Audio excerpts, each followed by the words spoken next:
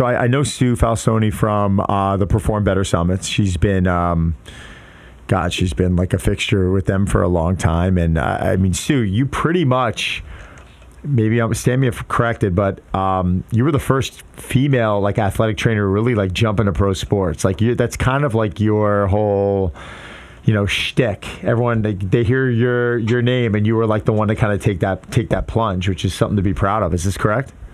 Yeah. I was the first female head athletic trainer in pro sport when I took that position with the Dodgers. So, yeah, it was a good time and fun time. But the first person over the mountain is oftentimes the first person to get shot too. So it was a tough time. Curious to hear about that. Yeah. Well, what do you mean? What do you mean by that? That up. So yeah, I mean, can you explain where some of the ups and downs that you're talking about? Being in LA, it was a really big market, and media is not always kind, and certainly the comments. I learned really quickly to not ever read the comments. Yeah. Of a story. And so, of course, anytime there was an injury, it was because I was a girl, or, anytime the team was losing, it was because they hired a girl, and, everything. I mean, I didn't know that my gender had that much power. To say, what a rational argument that is, like that. I don't, that is the worst argument ever, to say that they're losing. I know, but I know there's assholes. I get it, because we deal with it too. But yeah, it sucks when you're, trailblazing, and then you got to deal with all that stuff as well, when all you're trying to do is do the job you were hired to do and do it well. Yeah, it was tough. It was definitely tough, and being on the road was tough. But I loved working with the athletes. I loved working for the Dodgers. I mean, just an amazing organization, and the athletes were amazing. I loved working with them, and so yeah, it was a really, really fun time. But yeah, it was a tough time too. Baseball is just a tough gig in general for anybody. So the athletes, were they receptive to you, or did they give pushback as well? No, they were very receptive. They were great. Clients, any client, right? It doesn't matter who they are. If you can help them, they don't care of what gender you are, what color you are, what color your hair is, what color your eyes are, right? Like they just want help, right? And when people are injured or they're in pain and they want help, and they're seeking understanding, and they're seeking help, if you can help them and you can offer some type of a solution to help improve their quality of life, then that's all they care about. And so the athletes were fantastic. They were really great, really respectful. They always included me and stuff. And, so they always have or they used to anyway, they would have like a rookie dress up night.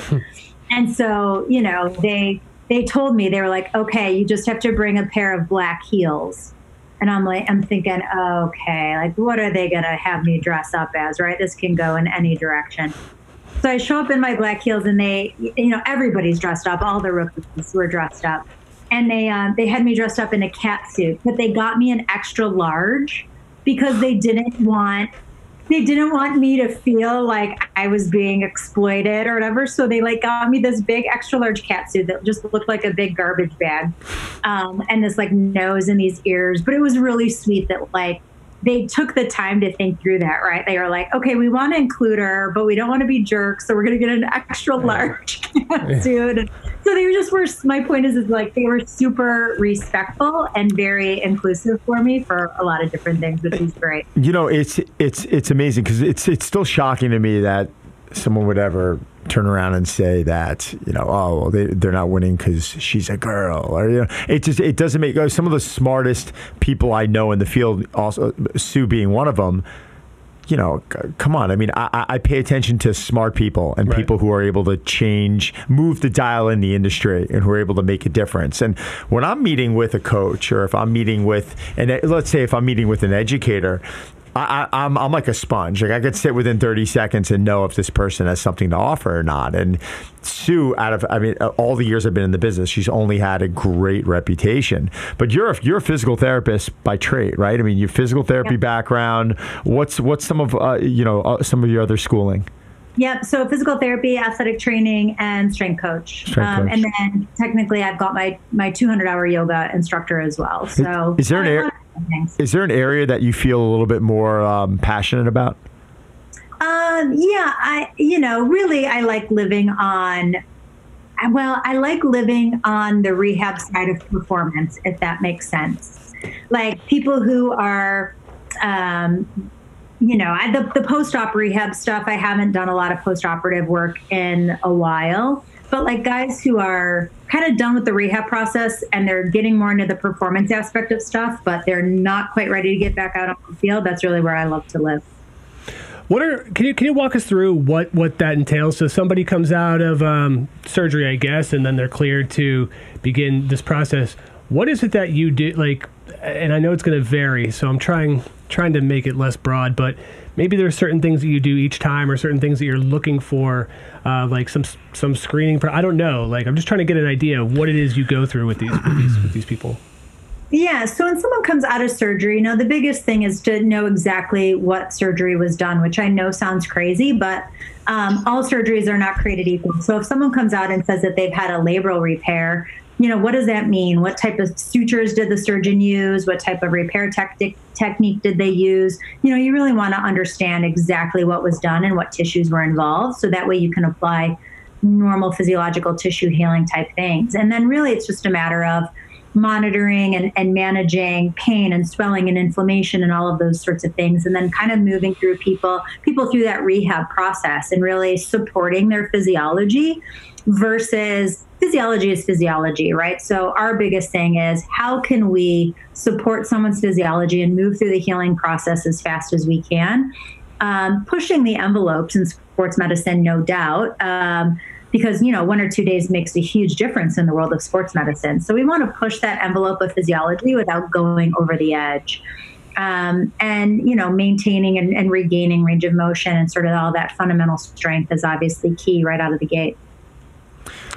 What are some of the things that you've really seen evolve in the strength and conditioning world with professional sports over the last, Sue, I'm not going to I don't want to reveal your age here, nor mine, but you've been doing this a while, just like I have. So over that last decade or so, let's start there. What do you think has really evolved the most? Yeah, I think people's concepts of recovery, I think, are really have really changed over the last decade or so. It used to be very, very much about performance, but let's face it, I work with 18 to 35-year-old healthy men who are at the top of their field, right, and who are the best athletes in what they do. Am I really going to make them jump that much higher or run that much faster? Like, probably not. But if I, maybe depending where they are, but if I can support their recovery process so they can come back again tomorrow and have an unbelievable workout or come back and have an unbelievable game or whatever, the person who recovers is the person who's going to be healthy and who's going to be the one left standing, right, holding the trophy. So it's really about recovery, I think, a lot of the times, and I think a lot of people are recognizing that as well. Well, I think that's a big problem. When you look at an elite athlete in a sport, and let's say I know Rory McIlroy, I do not train him, but you take someone who's world class in their sport, and then you turn around as a strength coach and you come aboard and you're like, oh man, I've got an opportunity to work with this guy. He's number one, and his average driving distance on tour is 305, and you start, but I can make it 312, and you start putting all these things in your head. But at what risk? Like, right. Sue, God forbid you ever work with a $300 million athlete, $100 million athlete, a $50 million athlete, and you put them in a jeopardizing spot where, one, you can injure them. But what she's saying is brilliant.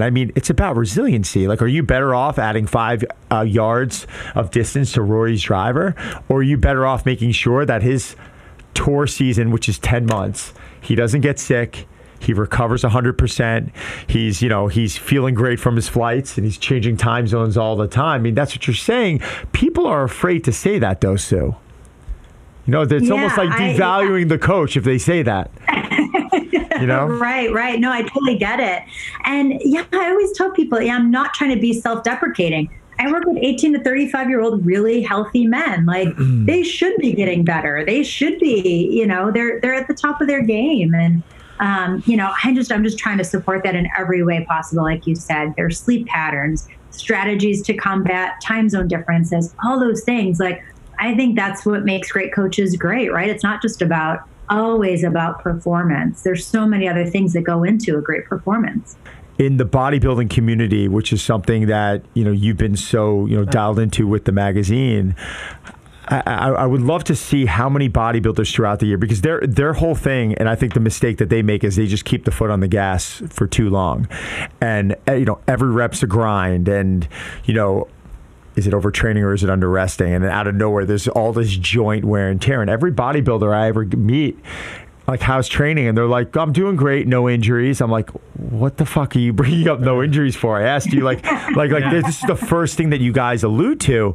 And it's just because they're wired to the point where it's like, put your foot on the gas and go, go, go, go, go. And some are smarter than the others. But I'm curious to see if you start implementing some of that same approach, and a lot of them start backing off and allowing the body to heal and allow the nervous system to kind of recover and replenish. Are they going to get under bigger loads? Are they going to recover and rest more properly? Are they going to metabolize their food a lot better? Are they going to digest a lot better? And it's like, we're really yet to see someone in that market be able to dive in and kind of prove that. I think Ben Pekulski is trying to do that. But he doesn't want to be looked at as a bodybuilder. Right, yeah. I mean, I don't know what his branding is. I don't know what he's trying to do, but it does seem that he is trying to take that approach. Like, you don't have to just pound yourself into the ground and every rep has to be to failure. To Sue's point, it's like sleep has become almost like a buzzword now. Like, before it was like a lot of people would be like, I'll sleep when I'm dead, like, which is horseshit. But now they're kind of realizing how important it is, and I don't know when that change hit. Maybe you guys can help me figure this out. I want to get your opinion on it first, Sue. I just don't know. Yeah, when the change hit, as far as like sleep being cool. Yeah, it's always been important. It's always been important, but now it's like a buzzword where, where in the past it was all about sets and reps, and now everyone, let's face it, we're bringing on Brandon Marcello now. We're talking about rest and recovery, and it's like suddenly everyone's like recovery, overtraining, undertraining, and there's all these different buzzwords. Yet this is stuff that's been going on as long as forever, existence. Yeah. Right. Yeah. Why we were now? talking about this. 19, I was just saying, 19 years ago at Athletes Performance, right? We were talking about all this stuff. This is not new stuff. I really don't know why it's kind of become this like new buzz thing, why everybody's so into it now. I don't know. What are your thoughts, Don? I feel like it's probably within the last 5 to 7 years, this is where the market of the wearables have really been coming into play. That's a good point. And I think there's just it's even like heart rate monitors have been around for years. And I'm convinced that 90% of the people wearing heart rate monitors, and this might be a low number, I'm sorry, let's go at 99% of the people with heart rate monitors, don't know what the hell they're using the heart rate monitor for. Like, they're wearing an Apple Watch and they're like, oh, my heart rate's at 160. And I'm like, well, it's probably not. That's one. Right. And two, like, what are you measuring this for? Like, what is this measure? Like, what are you basing it off of? And they just have kind of a dumb look on their face. So, I think obviously, like, we all know that sleep's been good. Foolish look. Yes, foolish, not stupid. Sorry. I think it's just, again, because of the wearable market, I think this has really kind of brought things into the mainstream market a little bit. The thing I'm starting to look at is when you look at the general pop, I would say the avid fitness goer, the individual who is reading Muscle and Fitness or Muscle and Fitness Hers or Men's Journal, someone who wants to get into better shape. What are things that they're not, in your opinion, because there's very easy low-hanging fruit items that they're not diving in on. What are some of the things, in your opinion, that you're saying to yourself, oh my God, this is so easy, yet no one is doing it? Does that make sense? Yeah, for sure. I think just from a general health standpoint, and again, these are not new things that we've been talking about. Like, sleep obviously is one of them. I think people really everybody's kind of talking about it now, which is good. But I think sleep, for my personal health, has been a huge thing to get under control, as well as nutrition, right? And what does nutrition mean to you, right? Everybody thinks like, oh, I don't go to McDonald's every day, so clearly I'm eating well, right? And that's not necessarily the case. Like, maybe, everyone, like, I've recently become vegetarian. Everyone's like, oh, how great do you feel? I'm like, actually, I don't feel that different, right? Yeah. Or if I eat vegan for a long time, people are like, oh, don't you feel 10 times better? I'm like, actually, no, I don't feel 10 times better, right? Like where people have all of these misconceptions about what the buzzword for nutrition is for the day. And, I think it's just different stuff for everybody. I don't think there's one right way to eat. She just dialed in on something that I've been talking about. I mean, obviously with Game Changers and with John Berardi coming on our show recently. And, I think a lot of the focus goes on people who have not been living healthy lifestyles or consuming poor nutrition. So if you have, like in that, and yes, did I watch that movie Game Changers? Yeah, I did. And I got crucified by several people for watching it because they're like, you're educated on this stuff. What do you need to go and watch a documentary for? You know why? Because I'm getting asked 10 times a day about it. And I said, well, let's see what they have to say. And let me be able to speak with some evidence. But if you were eating Popeye's chicken twice a day and drinking beers every day or eating candy and you're eating like shit, and then suddenly you go on a plant-based diet where you're consuming grains and plants, I'm assuming you're going to feel better. But right. I would also assume that before you turned vegan or before you went plant strong or call it what you want to call it, you were probably living a pretty healthy lifestyle, Sue. Is that correct? Right. Okay. Yeah, exactly. Yeah. I didn't feel that much different when I became a vegetarian. Right. I mean, it was just a choice that I made, and I stuck with it. But it wasn't like my life was like suddenly different, or my skin was glowing, or anything like that. Like it was the same shitty complexion that I have now. But I like your reasoning for doing it. I mean, Zach's reasoning for doing it wasn't. He's not sitting there saying, "Well, meat causes cancer," or making claims that I think a lot of them are horseshit. Zach's saying like, "No, it's for me, it's inhumane, and I don't want to. It's personal. I don't want to kill animals." And I said, I just backed up. I said, "All right, yeah. I understand." Right. It's one of those things where there is no one right way. It's like what feels good for you, right? And the time-based eating for me, I feel like has been a really good thing. Like I do notice a difference with that. I mean, I think I've made some other just general adjustments, but I feel like I am sleeping better with that. And I worry much less about what I'm eating during those hours than I used to, right? But I'm still vegetarian, and still definitely, I like plant strong. That's a really great way to put it. I know. Look at you coming up with these terms. I know. I like that. I do too. What is it? What has it? I don't want to say fixed. I'm sorry. What do you feel it's improved? You just said sleep. I feel like I'm sleeping better. I do feel like I'm sleeping better, for sure. Because ever since baseball, which has been, I've been out of the game now for 6 years, so it's been a long time. But I got into the same issues that the athletes get into, right? I was eating Ambien every night, drinking alcohol every night, right? Waking up, downing Red Bulls, downing caffeine, coffee to kind of get up all day, right? You get into this cycle. And I got to that point where I was not going to bed if I didn't have 10 milligrams of Ambien. And so to really get off that Ambien and to find some other natural, like people are like, oh, melatonin. I would eat a ton of melatonin and it wouldn't necessarily help. Right? So, it's really, right. It's just been a challenge. So I think that in the last probably 5 to 6 months, I feel like my sleep is getting under control. And I feel like the time-based eating stuff has really made a difference. I mean, that's really the only kind of major change because I've been vegetarian since March. So I feel like, since March. So it's been in the last few months that this has really, I think, helped. Do you did you have a problem breaking the Ambien habit? Was that something that they had to wean you off, or something that you had to adjust to? And was there any feeling of, I don't know, I know that people can experience withdrawals and it can be very uncomfortable. Was that your experience? Yeah, I don't know if it was physical or psychological. But I felt like if I didn't have an Ambien, like I wasn't going to bed. I was wide awake, right? So like it got down to the point where I was like, okay, I'll do 5 milligrams, and then I'll do 2.5 milligrams. But even that 2.5 milligrams, I felt like it was even mental. Like if I didn't take that, I wasn't going to bed, and then I would just lay there wide awake. And so for me, I don't want to speak for other people, but it became a huge psychological dependence, as well as most likely a physical dependence.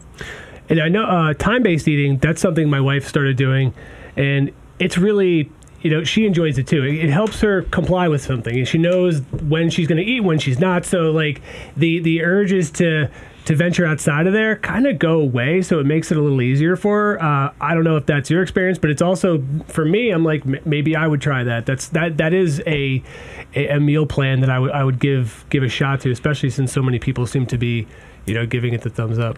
You know who did it? I mean, I did it for a period of time, but I didn't do it consistently every day. I think it was something where once a week I would do, 16 off, 8 on type of thing.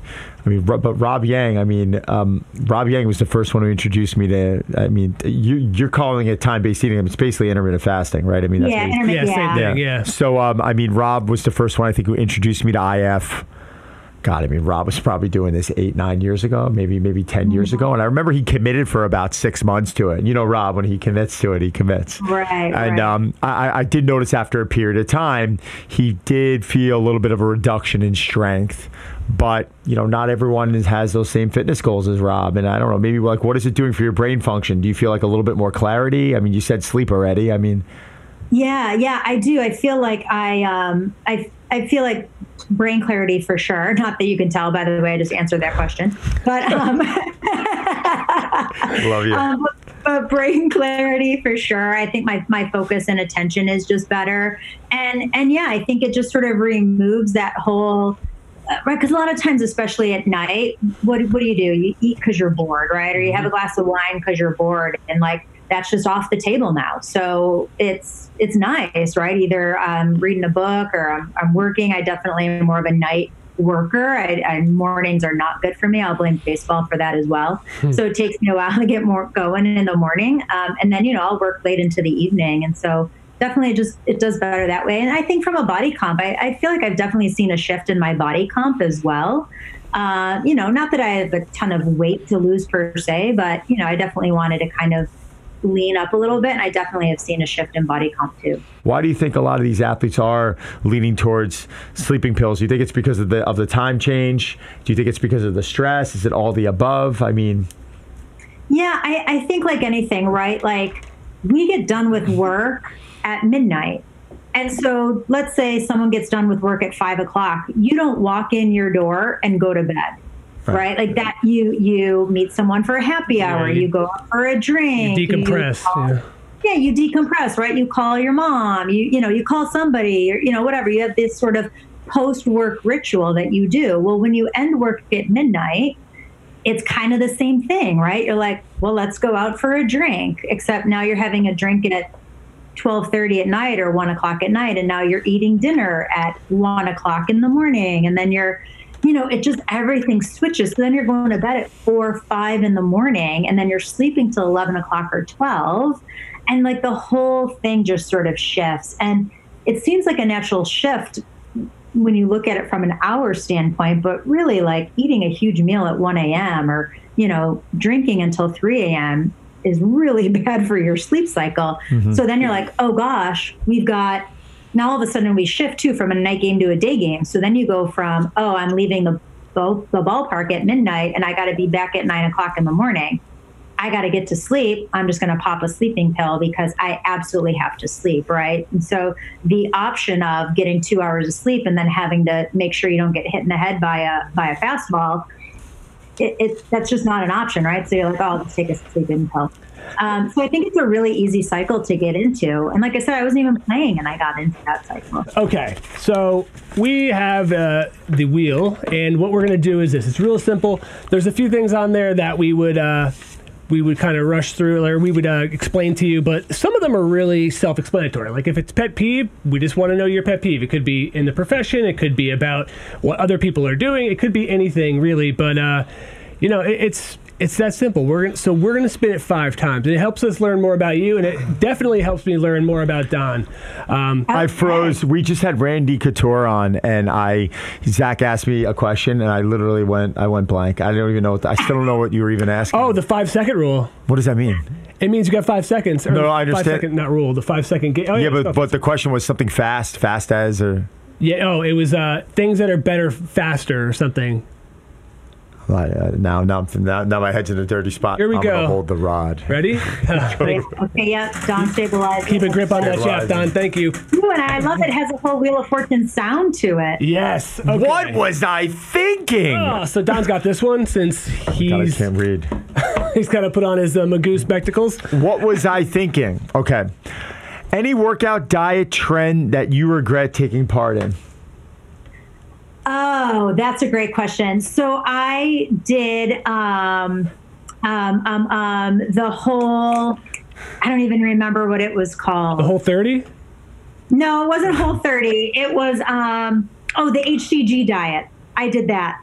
The HCG? Where you took, was it HCG? Is that what it was? Where you took the little pill and you ate like 500 calories a day? I don't know that one. I don't know to that one. lose weight. It was to lose weight. It was a long time ago. But I think it was called the HCG diet. But yeah, you went to like a weight loss center, you took a pill, and you only ate 500 calories a day for like 2 months. And you've never needed to lose weight. I've known you forever, and you've never needed So to lose weight. how long did you do that? Exactly. So how long did you do that for before you? I did it for months. Oh wow. Oh yeah. She's like, I did it for 5 years. And Yeah, I know. She's like, I'm still doing it. This is actually like the 30th year. And it's They just not told me it working. works on an infomercial. Yeah. Okay. Next one. Was there a specific job or client that you instantly regretted taking on, or in one session like that you knew immediately that this was not going to be a fit? I do know one. I'm not going to say the name, but yeah, I just knew right away that it was not going to be a fit. Guy or girl? Yeah. It was a guy. Alex Rodriguez? I'm throwing him under the bus. But he showed up, not that I like hate the entourage thing. It's totally fine depending on how it goes down. But like, walked in the door, had 10 people with them, and then just had like, there was always people all the time, always, no matter what we were doing. And it was just never just like, let me just be real and not have 10 people around. Yeah. I knew basically it wasn't going to work. So we won't get into too specifics, but baseball player, football player, hockey, like It was a football player. Football player. Oh. Yeah, which is rare. Because usually, you don't see that very often in football. So it was We'll rare. leave it at that the other day. Recently, someone reached out to me. They got in contact with me, and they said that they were working on set with one of my clients. And I checked the name out, and the name checked out, and they mentioned all these people, and I called my client, and they all checked out. And the entire time, it ended up being a spoof. Was it Jack Black? I don't know who it was. No, was that your client? No, I can't mention the name. But I called my client. I go, is this person legit? He goes, oh, no, he's great, this and that. I mentioned it. So this all clears out. And they said, yeah, but the person literally, and I realized something was wrong. The woman was literally on like a call with me. Like she starts like, I'm like taking notes down. I'm trying to find her someone else because it's not going to work out. She wanted me to travel. And then she starts like blowing me kisses and like doing all this stuff on the phone. And I'm like, this is a little odd. I thought it was pretty funny. Yeah, there's something. No, it's like some weird freaking people out there. That's weird that Ralph Macchio would surround himself by that type of people. Don't knock on my client. Okay. I wish I trained him. Just trying to see who it was. Just trying to prod a little bit. What fashion trend did you participate in that you regret? Ooh, that I regret. Fashion trend that I regret. There was the whole leg warmer phase. That was a long time ago. What's wrong with those? Well, I'm wearing them now. Probably the leg warmer phase, because I would have said fanny pack, except they're back now, and I love them, and I have 3 of them. They do make sense. How about you? You got one? Oh my God! Yeah. You just crop tops. You wore that? Oh yeah.